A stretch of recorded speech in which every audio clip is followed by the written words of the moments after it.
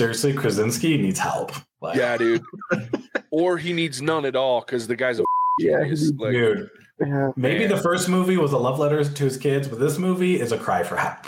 Yeah. For sure.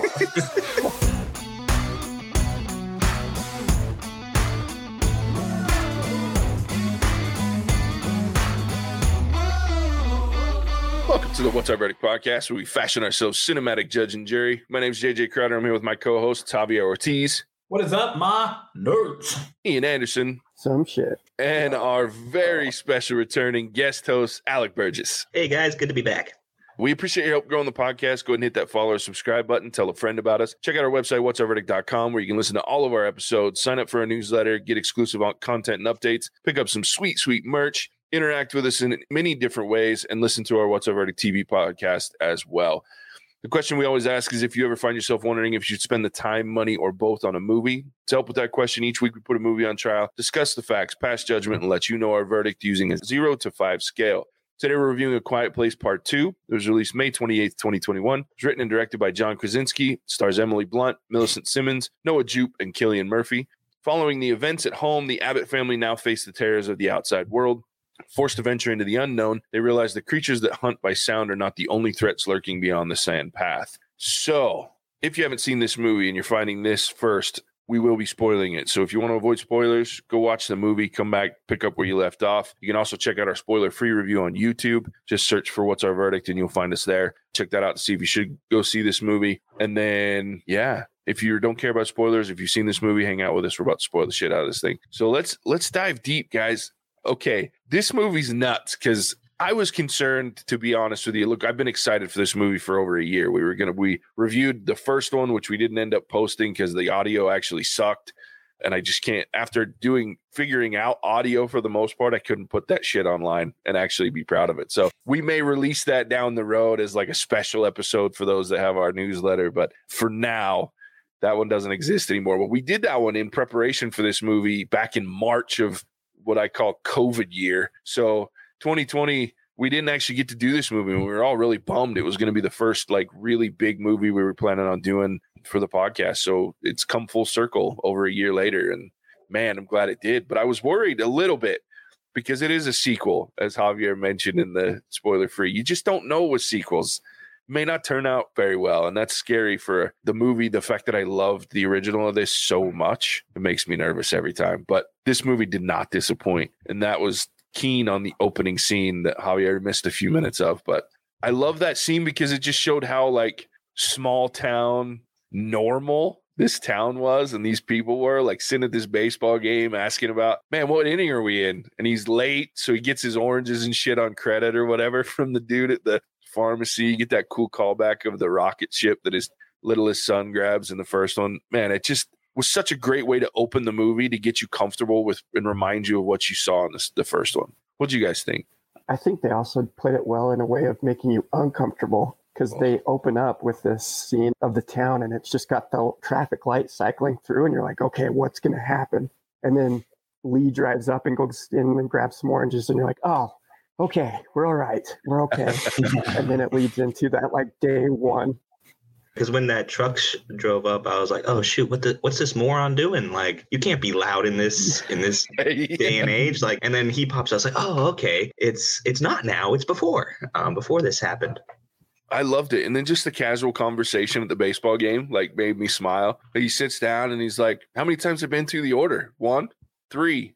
And he's like, "Oh shit, I'm a bad dad." Like, then he asked him. They got the other baseball game playing on the radio, and like it just reminded me of like when I was a kid and playing little league baseball or high school baseball, and like that's how the people in the stands were. You'd have a radio going with like the pro game in the background, and people just cheering you on. It was really fun and kind of calmed you down. But like you said, Ian, there's this underlying tension throughout because you know the shit's coming, and you've already seen the explosion in the pharmacy or the little market store that the guy's like, "Oh yeah, I think it was a bomb." And so you know what's about to happen. And so there's just this like uncomfortable tension right out the gate. I love the way they played the meteor too. Like the kid's sitting there getting ready to bat. You see that he's kind of a chicken shit. He's scared of everything, which we learned in the first movie, but you see how deep that went because he's not even going to swing that bat. not a chance. Yeah, being scared of aliens eating your face off if you step on a twig is one thing, but getting a change up right down the middle of the plate's completely different. Yeah, tossing salad up there. Fun fact: Alec and I played totally Little that League kid. together. Fun fact: Javier bats like that kid. Ooh. Oh, fun fact: that is true. Also, I have baseball cards of our team. So I have little 11-year-old Alec a baseball card with all his little baseball stats. I need to find it for you guys. There weren't That's many. It was like, bench warmer, 35 games. He had the strikeout record, so Yeah, played Nice. left out. Nice. I want to find it. I wouldn't know. I was a Little League All-Star my entire life, so Oh, and I like to Resume. watch scary movies. So yeah, Okay, wow. I'm gonna be making this thing all day, dude. Ian, you were getting ready to say something before we start talking Little League. Oh, I was going to talk Little League and say that I was that same kid. So Apparently, I'm in a podcast with a bunch of unathletic individuals. No, I don't know. Javier just did win. What was it? The 4th grade girls boxing title of Utah. Second. I didn't read the full place in story. I 4th just, grade kind of boxing. browsed. yeah, I was gonna say he didn't actually win. He took second. I just browsed the story. I didn't look. But Yeah, that was no. cool, dude. Congratulations. Oh, Yeah. thanks. feels a little cheap now, but I appreciate it. Well, no, I'm glad we brought it up though too, because I did mention it. Like I put in a plug. I was editing the last episode, and I was like, "Shit, we never talked about the reason that Javier is not here," which I won't mention the real reason, and it's just because he just didn't watch the movie. But I was busy. This dude was a huge, jacked dude. I was worried about other things, okay? I get it. No, but he was out taking second place, becoming the second-ranked heavyweight in the state of Utah. So we do want to congratulate him. Also, thank you. I did watch Army of Dead. It's a terrible movie, guys, so I agree with your assessment. That's good. But back to A Quiet Place 2. Now that we've gotten that out of the way. oh yeah. So this, Yeah. I will say that when the meteor starts coming down, the way they played this thing was so dirty because it's moving slow. And you think you've got all the time in the world before these things come, right? So everybody's moving. They end the baseball game really quickly. They're all going to their cars. They're kind of taking their time because, again, I think they thought like we did, that thing's not going to hit and it's really far away. And then I about pissed myself because they're all getting in. They decide they're splitting up with the parents. And then this first monster comes out and just obliterates this dude out of nowhere. And it scared the shit out of me.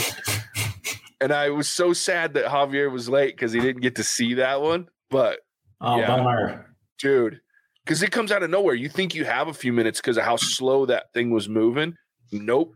It was there. And this dude just disappears.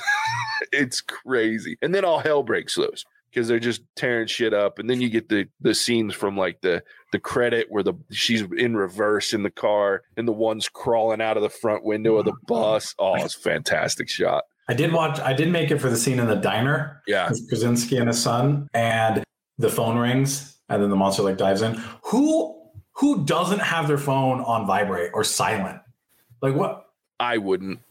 Oh my god! Just so you know, R2D2 would have killed my ass. My text Some of message you was guys R2D2. grew up in normal functioning families, and it shows.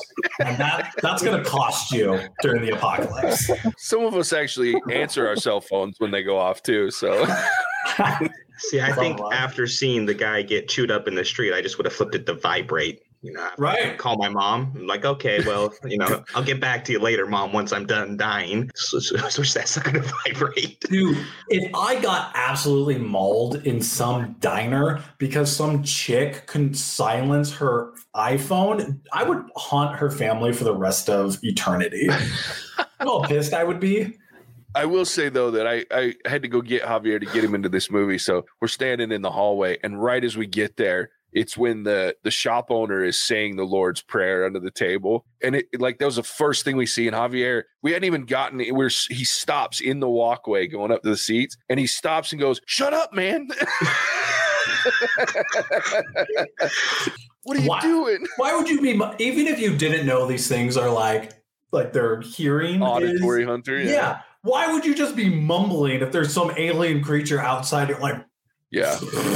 I'm a man of faith, but that guy's an idiot. And then his stomach growls, and he like literally smacked his stomach, like telling it to shut up. It was the greatest thing. It was funny. We had fun. I think that's one thing I love about these movies is the atmosphere that it brings into the theater. Like if you eat your like rustly like popcorn, or you make any kind of a movement, you can feel everybody around you just like, shut up. And it was just, it's super fun to watch a movie like this in the theater because of the atmosphere that it brings, which I haven't seen done very often. Speaking of popcorn, JJ gave me a big old bucket of popcorn and I'm eating it. And I'm like, you know what? I probably should not be holding this. Little does he know, look, I don't eat popcorn very often. Look, I was starving. I hadn't eaten dinner. I bought the popcorn, one, because I was hungry, but two, because I wanted to give it to Javier later. He'll tell you, that was the first thing that I did. He sat down and was like, you want popcorn? Yeah, I hadn't even sat down. I couldn't even find my seat because it was so dark. Yeah. I was like, what's a popcorn? I didn't even think it. I was like, yeah, of course. Of course I want popcorn. He sits down. He goes, I don't know that I should be holding this. And it's a good thing, too, because that would have gone everywhere in that train. With the crows. Oh, God, yeah. Absolutely. The crows everywhere. Yeah. That shit was great. The other thing I love about this movie and both movies really is like they ramp you up to the level of just extreme intensity. Like with this first scene, this cop's trying to shoot this thing with a shotgun, and then it cuts to a black screen and we go right to immediately where we left off in the first one, back at the house. The barn's on fire.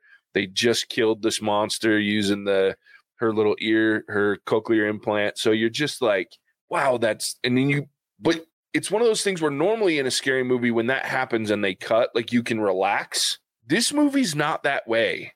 Like you immediately go to, my body says I should relax based on what I've seen in previous horror movies, but my head's going, dude, don't relax. This John Krasinski's an asshole. He'll scare the shit out of you 2 seconds after you think you should be okay. Yeah, dude, who hurt this guy? Yeah. Michael Scott. Yeah. And I just love that this whole, like the first one was a love letter to his kids. Like, you are a twisted son of a bitch, sir. Yeah, those poor kids. So when they cut from the black and take us back to the present, this is where I had a teeny bit of a problem with the movie, because didn't the first one end with like the two others coming through their wheat or their corn after they killed one other one, right? Yeah, because they made a big thing about the three. There's like three in the area. Uh-huh. And then they kill that first one, and then it kind of cuts with the other two coming towards the farmhouse. And then we kind of, we go back, and then there's no more talk about these two that were like coming towards the house. I'm assuming that they're dead. Well, they pan across one that's dead on the stairs. Yeah, and that was the first one they killed. That was one that they killed. But then when she takes something off the shelf, they show another one in the background dead on the ground. Ah, okay. So I only counted 2 dead. I only counted 2 as well. Because I was looking for the same thing. I was with you, Alec. I was like, whoa, hold on. Because I did watch the first one again before I went and watched the second one the first time. So I was like, I did the same thing. I was like, wait, but I did see the second one. So I assumed that the third one was there somewhere and they just didn't show it. Because you're right. They pan to that little whiteboard where it's like 3 with big, thick box around it in the area. And they only show 2 dead. So... And granted, I'm sure you could have counted wrong. I don't know how you'd tell these things apart one from the other. But that was just the one thing. And it was easily forgivable because this movie did everything else, what it's supposed to do with the suspense and the thriller. They did that perfectly. And this movie wasn't even necessarily in the works. So to take a complete story and attach it to a first complete story so well, I was like, okay, I can forgive that. But I was counting. I was like, hey, there's a couple that are missing. I was worried about with it being like an unplanned sequel. Like there was no plans to have this more than just one movie. Nope. And I was worried about them forcing it. But I'm extremely impressed with how they did a sequel that was not planned. I guess I'm a little unclear why they left. Did they leave to go follow the fire? Did they leave because the barn was on fire? Like what was the motivation for leaving their house? Because at this point, if there's only 3 in the area, those 3 are dead. Now, this is like the safest area you can be in. Yeah, but at the same time, like it's obvious we learned that they can hear for a very long ways. And because I thought the same thing, Javier. I was like, why are you leaving And then I thought about it. They got a busted water main that's flooding their house, or at least the barn or whatever it is, which is it's gonna cause problems. And then you got a barn that's on fire. Your house is shredded, and you can't fix it. You know what I mean? Because if you start banging nails and you start turning on saws and turning on blowtorches and shit, you're going to run into that same problem. They're going to come in and trash it all over again. So it's one of those things where you got to go find a little bit more secure shelter than what you have there, because everything's kind of shredded, and it's not like you can go call a contractor or even turn into a contractor and fix it yourself, because it's just too much noise involved. So I think that's I think that's the reason. Can I just say how much of a badass Evelyn's character is? This lady she stepped on the nail, which they showed that nail again, and I was like almost audibly cursing it. Yeah. But having just given labor, she's shot 3 of these things and then prepares her kids to take this like 1 to 2 day journey. I just think her character's freaking awesome. So I thought that was... I could not imagine a woman giving birth and then going shotgun shooting and then going for a hike. Yeah. That blows my mind. Yeah. And not only that, but going into water where she just had probably one of the most traumatic experiences of her life, to find an oxygen tank to keep her baby quiet and alive. Mm-hmm. Like, yeah, she's a complete and utter badass. And Emily Blunt, like, I don't know that there are many actresses that could pull off this character the way that she does, because she makes it seem so fucking effortless. Like, it's just a natural state of who this woman is. Like, and it's the same in the first one. Like, when she's laying in the bathtub giving birth and all she's doing is like screaming, and she is able to hold off that scream until the fireworks start. Yeah, one of my favorite characters in cinema. And Emily Blunt's one of my favorite actresses out there. She's so fucking badass. Dude, now we're on the topic of trying to suppress screams. The bear trap? Yeah. Ian told me to shut up. Which he's like, you feel bad for. Yeah, he's like, you need to reel this back. It was horrible. Oh. Yeah. See, I hated that, because in like the trailer, it shows him running through, and then it shows him just going underneath your rail station or whatever it is. So I was like, okay, cool, that's what happens. And then they left out the convenient little part where this dude just steps right into a full-blown bear trap.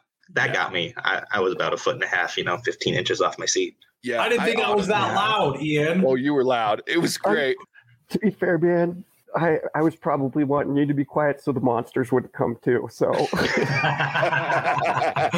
I was going to say that part hit, because here's the funny part. I had already seen this when I watched it with you guys. So I was able to watch your reactions as much as I watched the movie. And I've never seen Ian so uncomfortable in my life. And I've seen Ian pretty uncomfortable when we were playing D&D and in other situations. Like, just hanging out with me and my potty mouth makes him uncomfortable sometimes. So it was great because his hand was on his face like all the time. Like, he couldn't. And I remember when this happened, like, Javier like screams and the whole theater laughed at him because they were like screaming because he's just like, oh God, what? I don't even remember that. I thought I winced. I didn't even realize I was still making noises until Ian told me to shut up. Yeah, no, it was fantastic. And then the whole movie theater starts laughing at him. And then I see Ian over there with his hand on his face, and I'm just giggling, going, "Oh, this poor bastard." To be fair, but yeah, it's a rough part to watch. Was like easy. Yeah. Yes, that's what it was. Yeah. Well, I'm sure it's partly because you screamed so loud at the first. You probably scared him more than the bear trap closing on the kid's leg. It was like, it wasn't just the bear trap, but it was like the noise of the bear trap, right? Because at that moment they're running from the inevitable fact that one of these things is going to show up. So you're already like hyped up. And then this thing just snaps. And I'm like, whoa! Like, I don't know. There's just a lot of emotions at the time. So very sorry to Ian and everyone in that theater. No need to apologize. It was entertaining. It was a lot for me. I struggled seeing it. That's what I had a hard time with, was when they show like these gashes into the leg and you're trying to keep him quiet. Oh, man. Yeah, can you imagine? Like, the one thing you should not do is the one thing that you are absolutely going to do. How do you not? You can't. How do you not scream like that? Absolutely no way you're not losing your shit right there. Brutal. Well, and then I'm watching this dude that's got the gun sighted, right? And Cillian Murphy's in this, and they've already set up, the relationship of this family with this guy, that they were friendly, that they were, he was having communication with the oldest daughter. And so it's like, you know that these guys were close. And so you start to wonder the same thing that Evelyn's character is where the fuck have you been, right? And then he's got this sights on everybody, and I'm like, dude, shoot this thing. Like, at least try. But then at the same time, you're like, would I shoot it? Would I risk the shot? Oh, fuck, I don't know. I don't know if I would. I would say you wouldn't, because you're taking one shot with a rifle, and you've seen these things blow through all sorts of metal, and I'm sure they know they can't just kill him, because that was such a surprise to him when he saw through the scope them shoot the one with the shotgun. But yeah, I say I wouldn't be taking that shot. Yeah, and they move so fast. Dude, when they're chasing him, like right after this, when it's chasing him through that warehouse, and how smart is it to put a bunch of barrels and stuff for it to just collide into and make a bunch of noise, right? Like, I'm like, that's brilliant. That's awesome. But the way that thing is moving when it jumps up onto the rafters, it's like, I'm like, that is straight out of like a horror game, I swear. That's like straight out of Dead Space. I freaking hated that so much. That was rough. But yeah, I love it's just the visuals in this movie are crazy. The camera angles that Krasinski uses to keep the monsters in sight, but they're very rarely the focal point of the scene. They're just in the background just well enough that you're like, oh, fuck, run faster, or shut the fuck up. Don't make any noise. You know what I mean? It's just so uncomfortable the way he shoots it. It's so good.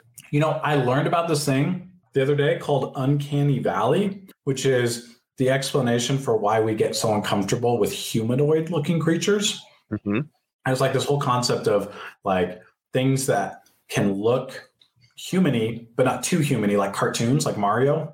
Right? And we're okay with that. But once they start looking like A Quiet Place monsters, where they're humanoid looking, but not close enough to humans and also not far enough away from humans, that it makes us really uncomfortable. And I just like really think it's interesting how well they tap into that idea of like, this thing's got a head and it's got 4 limbs, and it's got little fingers, but it's also terrifying. Yeah, it's got a mouth and it's got ears that you get to see quite a bit. And it's human-esque. It's fair.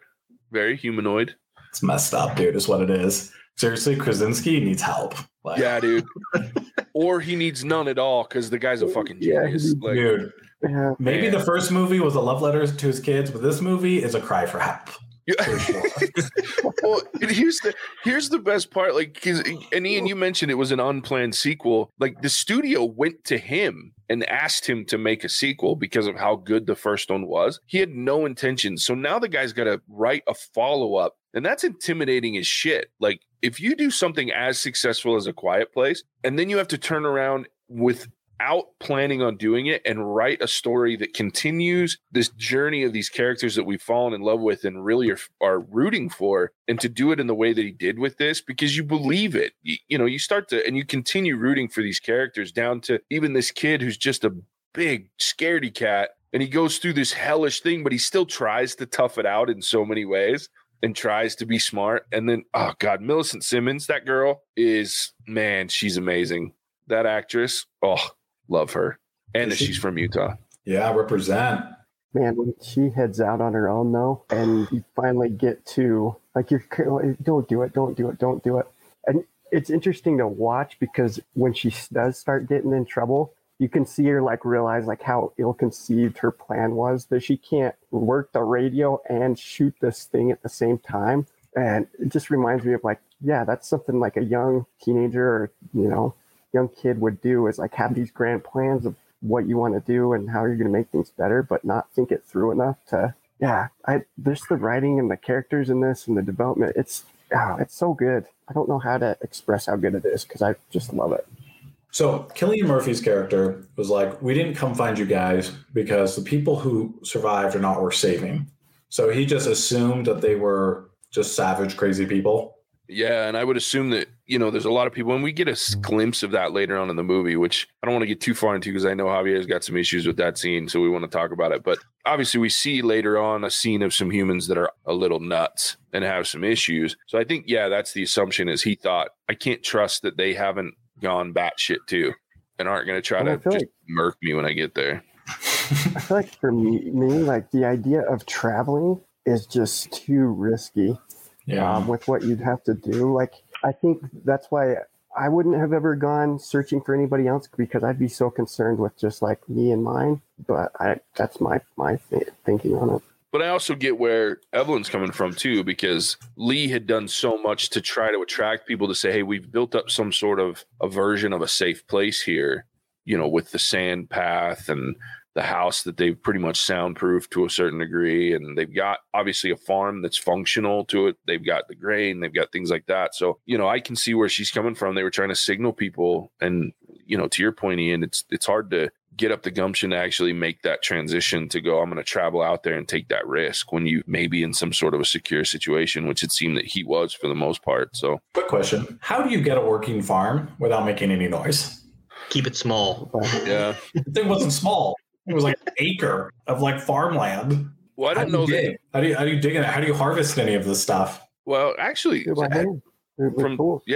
from somebody that Casey's got quite the little urban garden out in our front yard, and like when she's out there digging, like the dirt's soft enough. If you got, especially where this is obviously a farm that's been there for a while, like you could go out and do most of that by hand and not actually make very much noise at all if you're using the right tools. The little hand shovels and I don't know what they're called, but like you don't make a lot of noise. The dirt's usually pretty soft. Now here in Utah, that's a different animal because we have the rockiest fucking earth on the planet. So you're going to make sound because you're going to go to shovel and hit a boulder the size of your head that's buried under our dirt. But Utah is the hubris of mankind. The fact that we're looked at a desert mountain landscape, we're like, we're building a city here. And no one was like, it lacks all the basic resources like water.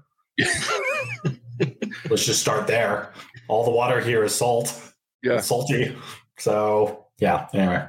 Well, and Alec is in Arizona, which I've lived in Arizona. It's fucking hot. Talk about hubris. Why is there a fucking city anywhere in Arizona? You want to know why I ask that question every day I lived there? I ask that question. Why does this place exist? But it's only because of the heat, to be honest with you, and this will surprise you. Per capita by state, Utah is the driest state in the country, including Arizona. Arizona, because of its the northern part of Arizona, and then a lot of the western area in Arizona, actually gets more water per year than we in Utah do. Wow. I feel like as silly as Utah is number one for all the wrong things. That's fair. Like that. We have like the highest pornography consumption per capita. Just doing my part, Javier. Just doing my part. most of that's from JJ. He's the outlier. I can tell you what made me mad about the traveling in this movie. She starts off, following the train tracks, and she walks into a dark tunnel. And I've hiked along train tracks before. I don't know if Javier, you were there with us when we did that one hike, but you go into a train tunnel and you don't see anything. Like you cannot see the ground. You cannot see even sometimes where the tunnel ends.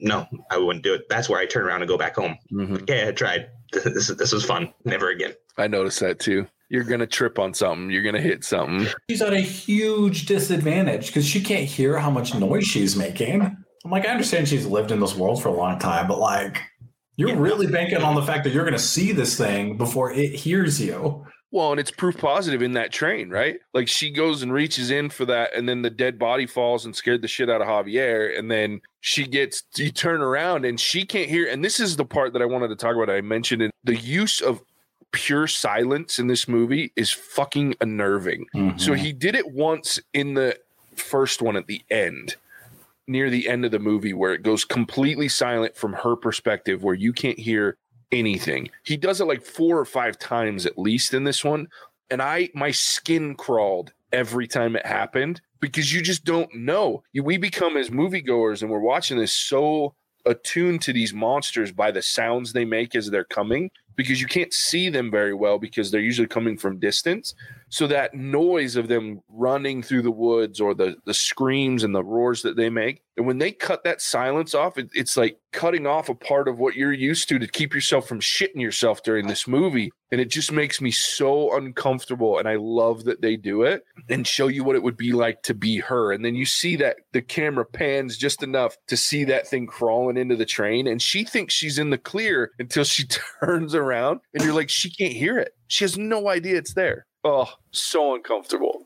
Well, that's the part that Ian was talking about. And that's what I was thinking leading up to that. I'm like, how are you going to hold this thing and rack a shotgun. 'Cause that's what she had, right? She had a shotgun. Yeah. 12 gauge, which we see didn't work out very well. And if it weren't for Cillian Murphy, she would have been done. And like, honestly, I thought that made sense because assuming that they have buckshot in there, buckshot spread is not a lot. It's spread like a couple of inches. So you have to hit this thing in the head, right? Which is not easy to do with a shotgun that has no sights really. It just has like the little iron thing. Trying to do it as a kid, like there's a ton of kickback with 12 gauge. Like there's all sorts of problems just with a kid that size handling a 12 gauge shotgun, shooting buckshot at this thing, let alone trying to do other things. Yeah, and one-handed. I was just curious. So she clipped it, right? I'm trying to remember. She clips it, and then Emmett comes in. Because it turns. Yeah, like I think it hits it. Oh, okay. It turns and then like turns back at her. Yeah, and part of it was too like she waited, or she didn't wait long enough. Like, and I get why. Like you panic, which I loved this scene because it was real to me. Like she's in full panic mode. She's trying her best. She's learned what she should do, but you just because in reality, I was like, no, don't shoot. Just wait a little bit longer. Put this thing in its mouth. Yeah, you need deep throat the barrel of this shotgun. Yeah, and then you need it to be closer. But she panics and shoots, and it doesn't actually do anything to it really, except knock its head to the side. And then you just go into oh shit, and it can't. And you knew Cillian Murphy was going to come, but there was that moment where you're like, Rutrow, we're in trouble she like now. Gives up. Yeah. Too, right? She like figures out that she can't do it, and then she just like winces and like curls up in a ball. I'm like, who wouldn't do that? Oh, of course. Right? Like, yeah, that was such a cool scene. Terrifying scene. Seriously, because they use the lack of noise two different ways in that. One, when they're walking up, you're not deaf with her yet. It's just silent, right? Like you hear like the cicadas in the background type of thing, but it's just like otherwise just quiet. And then the crows freaking fly out. And that rocked my world. I forget. Because I'm like, I knew something was coming, kind of, but also I didn't. Because I feel like they also lull you into these like false senses of security, right? Because like there are times where you don't see monsters, right? You're like, there should be like in the warehouse when it chases them and then they dive into that thing. I was like, dude, that thing like should follow you in, but it doesn't. So you're like, okay, maybe these things maybe these people have got these things figured out. I don't know. My mind was going a million miles an hour, to be honest. And you see all these like decomposed bodies, right? It was just a very intense scene. Yeah. And then they did what you were talking about, JJ, where they make you deaf with her. And that's like those two levels, because that whole scene is just silent. Mm-hmm. Right? Like crazy cool scene, terrifying, awful, hated every second of it, but it was cool. It's amazing. Well, then we go to probably my favorite scene in this movie was when they escape the train and they go into the train station to hide from the other one that was coming. And it leaves and they start having this conversation where he's in full panic mode. He didn't want to go out and get her. The mom, Evelyn, begged him, guilted his ass into going and getting her, which what a great speech from her. You said that they're not worth saving. And if he was here, he's gone. But if he was here, Lee would tell you she is absolutely worth saving. So she guilts his ass. He goes and gets her. And then they're sitting there and he's telling her, I am taking you back. And that whole conversation between the two of them, I was Don't talk about my wife. I was like, ooh. Well, and then he's trying to communicate and she's not getting it. And he puts his head down because he's frustrated. And I love the moment when she gently puts her hands on his cheeks and she lifts his head and she tells him, whispers to him as best she can, enunciate, remember? Like she's calling on this relationship that they had, which you can tell they had at the baseball game when he asked her, how do you say dive? Which we knew was going to come back into play from the very beginning, which ends up being cool. But I love this just tender moment. Okay, so I missed that part. That's cool to know. Yeah, you did miss that part. That would have been cute. A little cute connection. Okay, got it. Yeah, at the beginning, he asks her, how do you say dive? And she shows him and he's like, really, that's it? And Krasinski's character is like, yep, it's an easy one. So I didn't know that he was in the beginning of the movie with them. Yeah. So that answers some questions. Yeah. So yeah, they developed that relationship and that there was some relationship. But I do love that moment when she goes tender with him and then she tells him, look, we have to do this. I need you to help me. And really just kind of plays on his heartstrings. But then I panicked when she wakes up and she's all alone. I wondered for a minute, did this dude just fucking bail on her ass and take what he needs to keep himself safe? Because he gives you the indication he's that kind of dude when he's talking to Evelyn, or he could be that kind. So I had a real panic moment the first time going, oh shit, he might have just stole her shit and left. Yeah, I was like, what kind I of was thinking the douche same thing. robs a little girl, and then leaves her for dead? Oh, it was nuts. Well, since we kind of like broached the topic of Emmett, I love how they did his character. And I thought it was interesting too, because it's kind of almost like the opposite of Lee, what happened, where for them, Lee died, they lost the father. Whereas for him, he's the last one standing. He's lost his wife and he's lost his kids. I really enjoyed seeing his character going from this like closed off, selfish, don't like let him in, I can't help you, they keep moving, to somebody who ends up following Reagan on this idea of like, we can potentially have a weapon against these things by using this radio station. So I just want to throw out how much I loved his character development. And especially after the dock scene, dude, once he did that, I was like, this guy's my favorite, man. Oh, it's good. Okay, so to talk about the dock scene, I don't have a problem with like the way that it was made. I think I just have a problem with the plan of the crazy people, right? Because like their plan was wrap a rope around Emmett's neck, and then it's a bag or like a string bag, whatever, of bottles to make some noise. And so like the standoff is, if you make noise, one of those things is going to come and kill you. Except the thing came and killed everyone. Of course it would. We just went through a movie and a half of these things showing up and just obliterating anything, living or not, in its path. So these guys, their plan was, we're going to give this guy stuff to make a bunch of noise. And then we're all going to come out of hiding. And then we're going to kidnap this little girl. And he's not going to move or make any noise. He's just going to let us take this little girl because one of those things might show. Like, of course he would weaponize that. Like, what the If you put me in a situation where I'm dead, no matter what I do, I'm going to take people with you. Exactly. So, yeah, I totally agree. Sorry, Alec, I kind of cut you off. Oh, no, you're good. I was just going to say Javier's not going to be around at this point. He's already dead in this film. But he's not going to understand how the crazy people work. Day 2, Javier. You're done. Day 2. The meteor lands on me. Just right on my chest. But I was looking at this and I was saying, okay, they're banking on the fact that this guy's like them and it's all about self-preservation. And then you throw in the fact that he's traveling with this girl. So obviously she means something to him. We're going to put him in a, situation where, hey, she's either going to live, but we're going to take her and you're stuck on the dock, or you make noise, things come, everybody dies. Got to think of it like a crazy person. I guess that makes sense. Sure. So then he wraps up this dude, stabs him in the leg, which I'm like, obviously, you've got to do that. And he jumps into the water right as that thing starts just absolutely violating this dude on a post. And he's got a rope wrapped around his neck and a knife in his hand. Doesn't put 2 and 2 together. It's just being strangled by this rope underwater. Has all the tools necessary to solve this problem and does nothing. Well, I think we give people too much credit sometimes, Javier. That's what Ian said. Sure. I mean, let's think about this.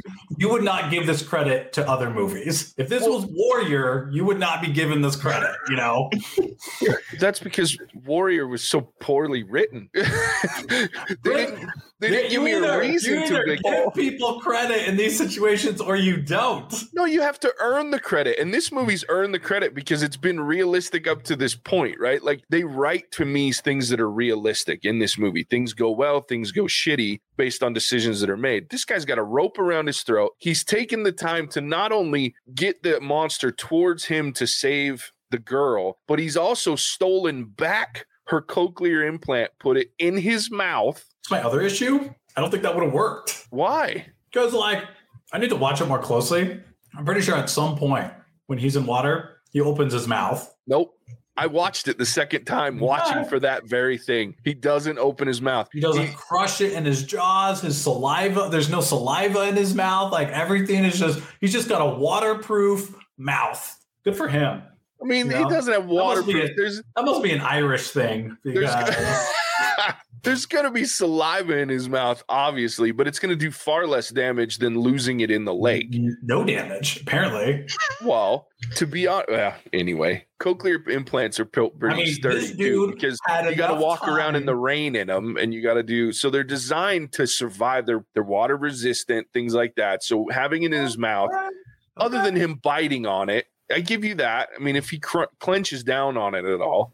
But I mean, I'm just impressed. This dude was being strangled underwater, couldn't think to cut the rope with a knife, but he did have enough thought process to not bite down on this thing or not open his mouth. Like, good, I mean, good for him. Well, and that's why I'm saying he didn't think to cut the rope, because he was thinking about so many other things, not the least of which trying not to get strangled to death by the monster. I feel like that would take priority.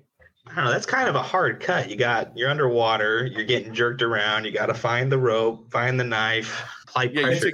Also hard to keep your lips absolutely clamped shut to not allow for any water to get in. That also seems like a tough sell. Not to mention the fact that was a pretty thick rope. It's not like he's just going to take one strike of that knife and it's going to cut through it. If it's that tight. No. Taut rope that was like easier to cut through. Oh, sure. But that was like an inch of rope that was like not, and we're not talking about like twine here. That shit was some thick fucking boat rope. Like that shit's not just going to cut.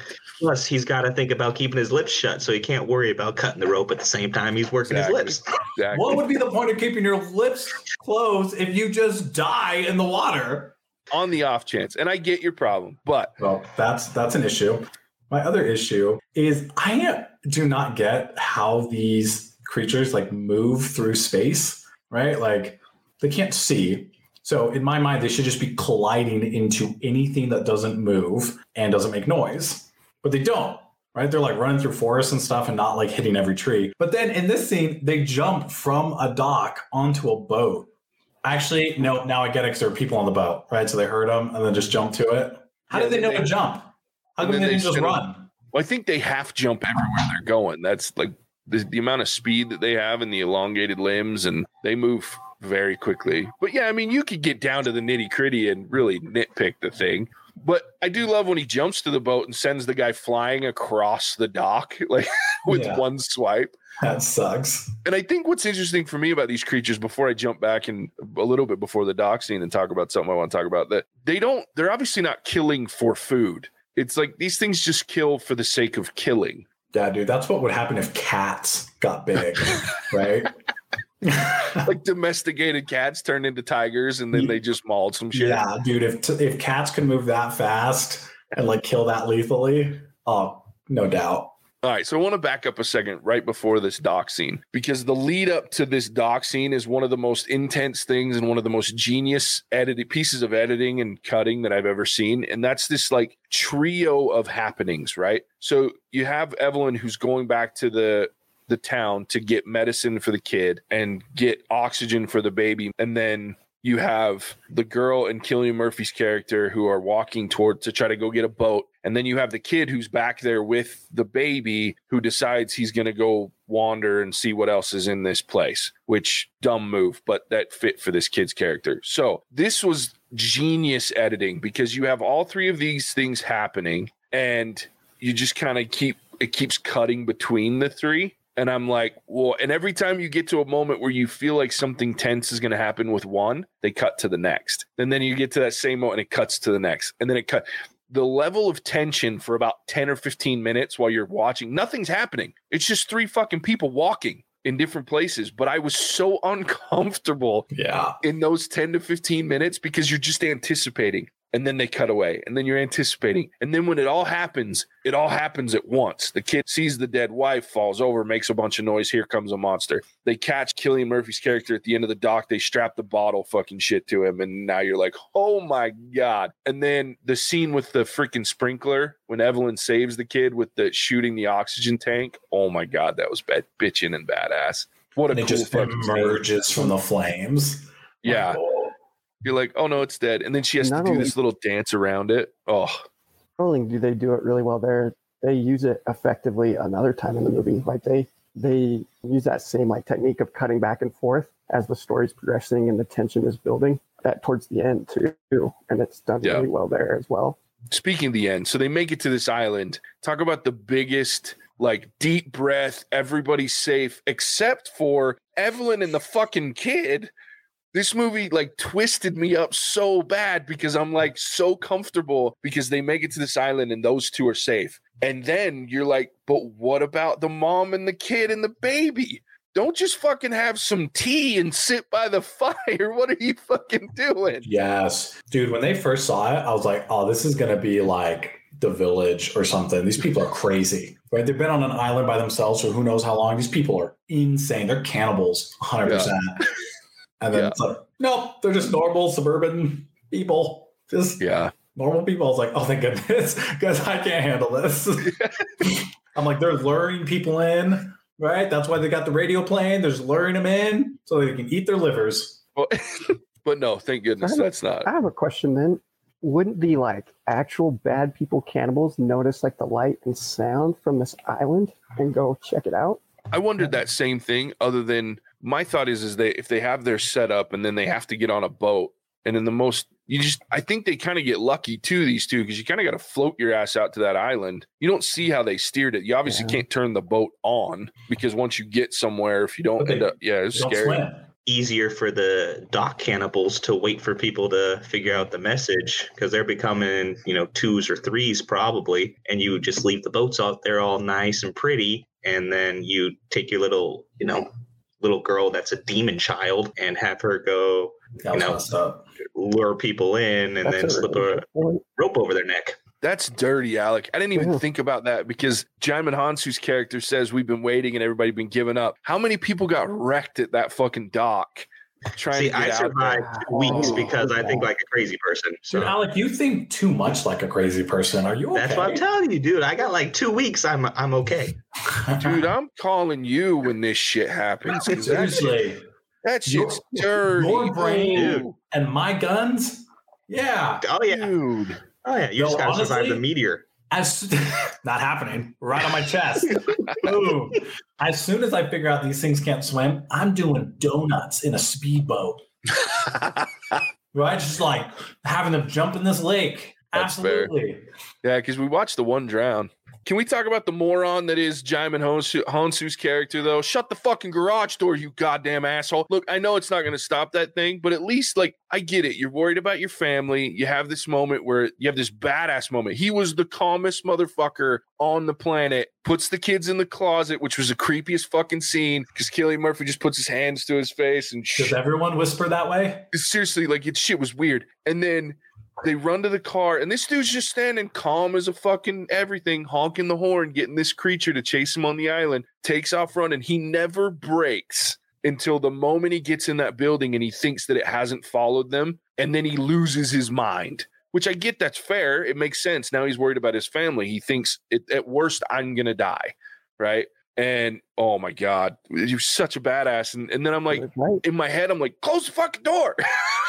I'm like, can we have this conversation inside in hushed, whispered tones? Yeah. And then Cillian Murphy finally gets the key, and they get into the radio station. Give me the key. Yeah, give me the key. Shut the fuck up and give me the key. Give me the key. What a crazy moment. But yeah, then they get in, and I was thinking about Javier. So Javier brought up, we were having dinner after we watched this movie, and Javier was talking about the radio station and how it's, it's been there, it's dilapidated, and it'd be all squeaky and shit. And then I started thinking about it. It's only been a little over a year since this whole thing happened. So it's not like a lot of this stuff's going to be, it's not like we're talking about 10 years from now when nobody's been in this place. Fair. It's only been a little over a year. I just thought it was very inconvenient that the one time a door squeaks in this whole movie is at that moment. Yeah. And it's not just like a squeak. It's like a freaking screeching. Yeah. Although it does help to like rack up. In the first movie, it was a nail. In this one, it's a screech. Although it does kind of wrap up Cillian Murphy's kind of character development, because at the beginning of the movie, he's not doing anything for anybody. He only comes down once he realizes they know how to kill these things. And then in the radio tower, whatever it is, like he jumps through a window to unlock this thing. That's a soundproof room, right? Is that why he jumps in and closes the door? Yeah. Yeah, so I mean, that kind of wraps him all up to where, he's a good guy now. Or that was not lost on me. That little character arc right there, because they had a choice, right? Like I could just back up, I could leave. That was very cool. It goes back to what JJ was saying, because the whole time this radio station thing is happening, the mom and the boy and the little baby are again running out of oxygen. The things come in and it's like actively attacking, and I'm pretty sure it takes a big chunk out of Emily Blunt's leg. To the point where she almost rips her right out. It took Reagan way too long. Yeah. Way too freaking long for what was happening.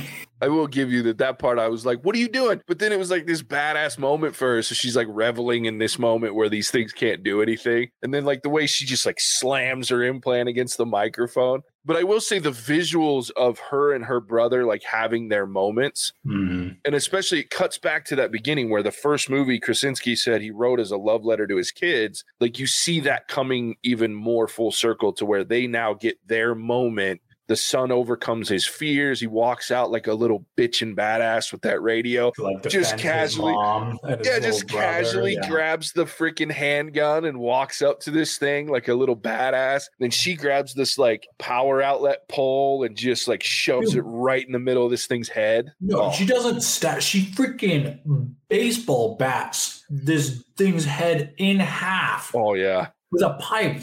It was epic. How hard did she hit this thing? Or is this like a zombie skull? Well, it's a zombie skull that just mushes after a high fall. Just mushes? Yeah, and then she has to like pry the fucking thing out of his head at the end of it. Oh, yeah. I loved the visual of that moment. Like the slow-mo. I hate slow-mo, as I've said over the last 2 freaking Zack Snyder films. But this moment, that slow-mo was perfect. Yeah, that was really cool. That's how you use slow-mo, Snyder. Call John Krasinski. He'll give you some notes. And then finally, the last thing I love about both of these movies is John Krasinski does not give a shit. This man will end on the biggest cliffhanger and not planning. Again, there's not a planned third. I'm sure there will be, but there's not a planned third. So this man just does not give a fuck. He ends it at the most awkward moments that you're like, now what? Wait, I got no resolution. Yeah, there's no resolution in his movies. And I love every second of it. Double middle fingers us and Moon walks away. I would be perfectly happy if they didn't make a third one. Yeah, because like you can imagine, read some fan fiction about what happens next, right? Like that's what's great about those kind of endings is it can be whatever you want. Or you can say it worked, right? And like then people started figuring out and started killing all these monsters, or it didn't work. Yeah. And this is literally like this island and like that warehouse are the only places on Earth that have figured this out, right? Like there's a million ways you can imagine how this worked. It's amazing. I love it. All right, let's rate this thing. Javi, why don't you kick us off? Damn it, don't make me go first. Okay. You're going first. All right, okay. So it's really hard for me to rate movies that I'm terrified of, but I'm going to do my best. So the last movie I rated really high because I really liked that movie, and it doesn't have as many jump scares as this one does. And I like the like slow build tension that this one also has. I'm going to give it a 4.5. Really, really good movie. That half that's missing for me is the fact that I don't like being scared. And it's not Jurassic Park. So like, fair enough. What am I supposed to do? Yeah, I'm going to give it a 4.5. Honestly, an awesome movie. Like as much as I've been saying how much it scares me, it's not a horror movie still. It's still like a suspense movie that tells a really good story and has really good characters and character development. Because normally when you watch horror movies, it's one or the other, right? Yeah. Like you have crazy jump scares and horror and gore and there's not much else, or it's a horror movie that's not really. Anyway, I would watch this again after some time. I need to watch the beginning of this, so I'm going to watch this again probably when I can like rent it or I can stream it. I'll watch it again then. So probably a couple months out from now. So anyway, yeah, that's my score, 4.5, and yeah, I'll watch it again. Perfect. Alec. All right. I will never be watching this movie again. This scared me to death in the theaters, so can't do it. And I feel like watching this outside of theaters, unless you have a really impressive sound system, kind of misses a lot or takes a lot away from it because of the excessive use of sound and the great use of sound or lack thereof. So yeah, I won't go back and see it again in theaters. I'm a huge scaredy cat, never gonna happen. But it was a great movie, so I enjoyed it, and I'm glad I saw it. Just won't be seeing it again. I'm gonna go a 4. I'll go a 4 with it. It was a great movie. It's not up there to where I'm gonna watch this every day and not get tired of it, which is why I put the 5s. Plus 5 has to be able, I got to watch it with grandma, and I would give her a heart attack from jumping up and down seeing this with her. So I'm gonna stick 4. Great movie. Fair enough. Ian. Yeah. So I loved this movie. I loved the first one, and I don't know that I can necessarily enjoy this more. Like it's not one that I feel like I can rate one's better than the other, but the storyline, the character development, the acting, the visuals, the sound, like all of these different things kind of coming together, the use of tension in like applicable and realistic ways. Man, I really enjoyed this movie. And it's been a long time since I've used a 5, but I'm going to give this one a 5 because I even just talking through it, how much I enjoyed discussing this movie with you guys. And I've already like made plans to take members of my family and go see it again because I want to see it again. So yeah, I'm giving it a 5 and I'm definitely rewatching this one. Nice. Just to finish up, I thoroughly enjoyed this movie. I adored it. I thought it was fantastic. I'm so glad I've seen it twice. I will probably see it a third time in the theater because I'm with you, Alec. Like, I have a cool sound system. I'm getting a really, really nice TV. Like, I could watch it at home and it would be effective. I've watched the first one at home many times and it's really good. But there's nothing quite like being surrounded by the just unbelievable loud audio of a movie theater. And then on the flip side, the absolute perfectional use of silence that John Krasinski has mastered in these two movies. There's nothing like it being in a pitch black theater and you can hear a pin drop. Like it's one of a kind experience, and this movie does it, in my opinion, better than the first one, which I didn't think was possible. I was more uncomfortable in this movie than I was in the first one, which I didn't think was possible, minus not having John Krasinski, because that guy just chews up scenery whenever he's on a screen. I love him and everything he does. I've even considered watching The Office just because Krasinski's in it, and that's just not my kind of show.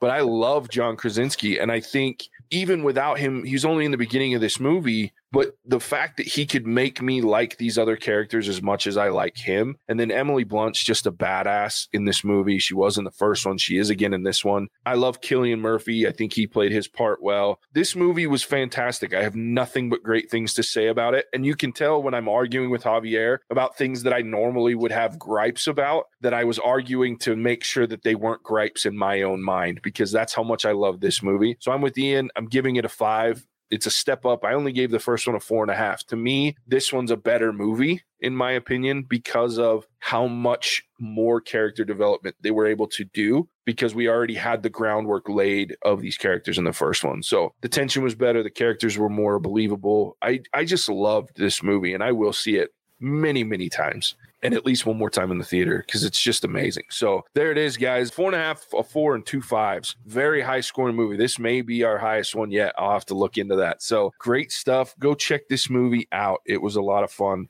Been one of our longer reviews too. So been fun. Alec, dude, thanks for joining us, man. Oh, always. I love the podcast. So getting to be a part of it before the episode gets released is nice. Get to get in on the ground floor. But I love listening every week, and I can't wait for the sneak peek. Can't wait for the TV series to take back up again so I can get more episodes in a week. One's not enough. I've had to go back and start listening from the beginning. Hells yeah. No, man, we appreciate it. You always Alec. Like, we had that conversation at dinner, wasn't it? Where you were like, he was like, Alec is the fan that we don't deserve. The one that we need or something, like the Batman line. And the Batman line. Yeah, it was great. Plus, it's real fun just to come in and, throw shit at Javier. Hell yeah. No, we love having you. And I look forward every week to your comments, and we make a habit out of that too. He's like our podcast punching bag. So. Yeah, it's too easy. It's too easy. Yeah. And if only he was here to defend himself, he did have to step out. So that's why I'm doing it now. He's not here. Yeah. All right. Well, as always, everyone, thanks for tuning in. Go check us out on our social media, YouTube, Facebook, Instagram, Twitter. Communicate with us. Leave us comments. Follow Alex Suit. Tell us what you think of the movies. We want to hear so we can add it in. We'll read your comments. Leave us a review. We'll read those as well. We appreciate it. Yeah. Email us, hosts@whatsourverdict.com. Go to our website, sign up for our newsletter, purchase some merch, help support the podcast. We appreciate it. Yeah. Thanks for tuning in, and we'll catch you on the next one. Cinemagic out. Yeah, there you go. Exactly. Thanks, Alex. Cinemagic out.